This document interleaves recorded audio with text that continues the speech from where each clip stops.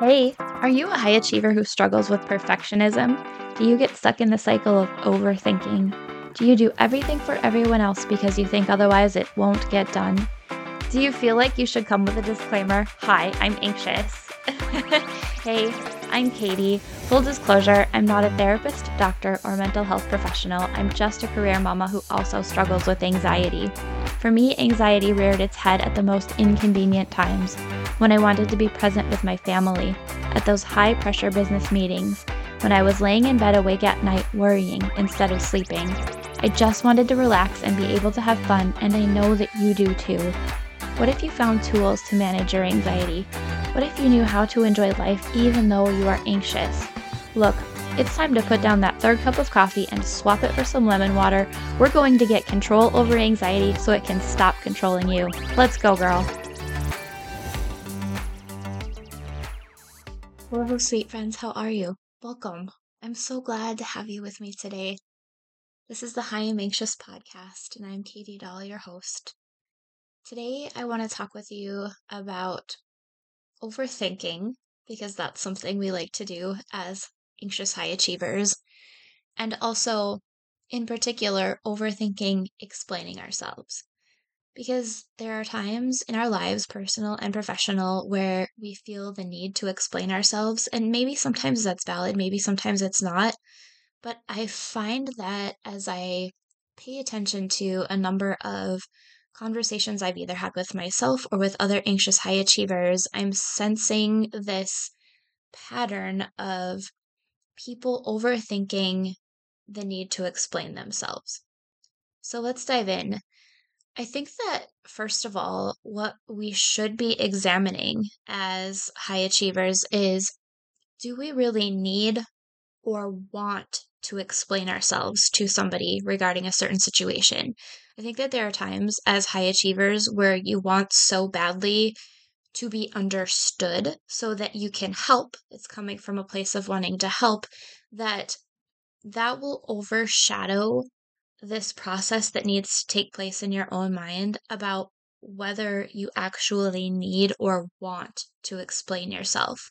So, I want you to stop and think about a situation where you were trying to explain your thoughts or feelings about something to somebody, and then think about whether you really needed to or really wanted to in that situation, despite having done it.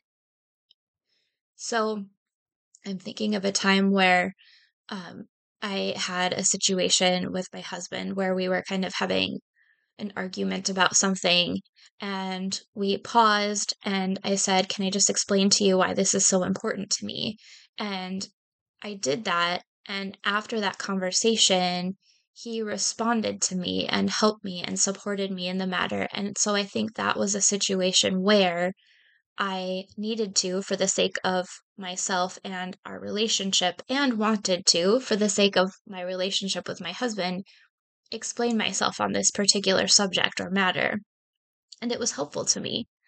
But there are times also where I reflect back on my own professional life, especially, for example, where I maybe spent a lot of time trying to explain my thoughts on something to somebody and realize looking back that they wanted to have their own thoughts on the matter. They really didn't care to understand me and my thoughts on the matter.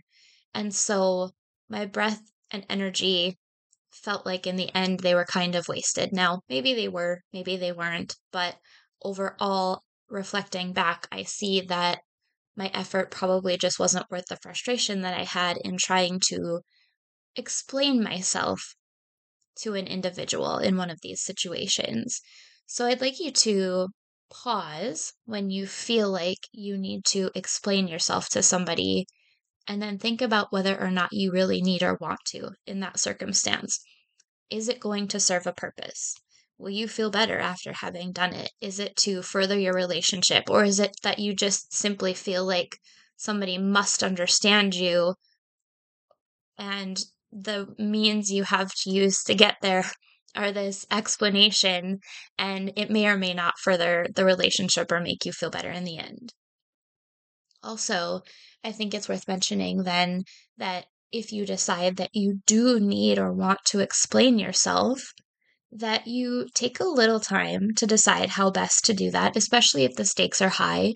Now, the reason I bring this up is not to remind you it's important to think this out in advance, because I think that our tendency is actually to do the opposite. And that's why I'm bringing this up. As high achievers, I think we struggle a lot with overthinking. So do spend some time to plan out what you want or need to convey or share, but don't do it to the point where you have overthought the situation and just caused yourself additional stress or anxiety in trying to plan out the conversation.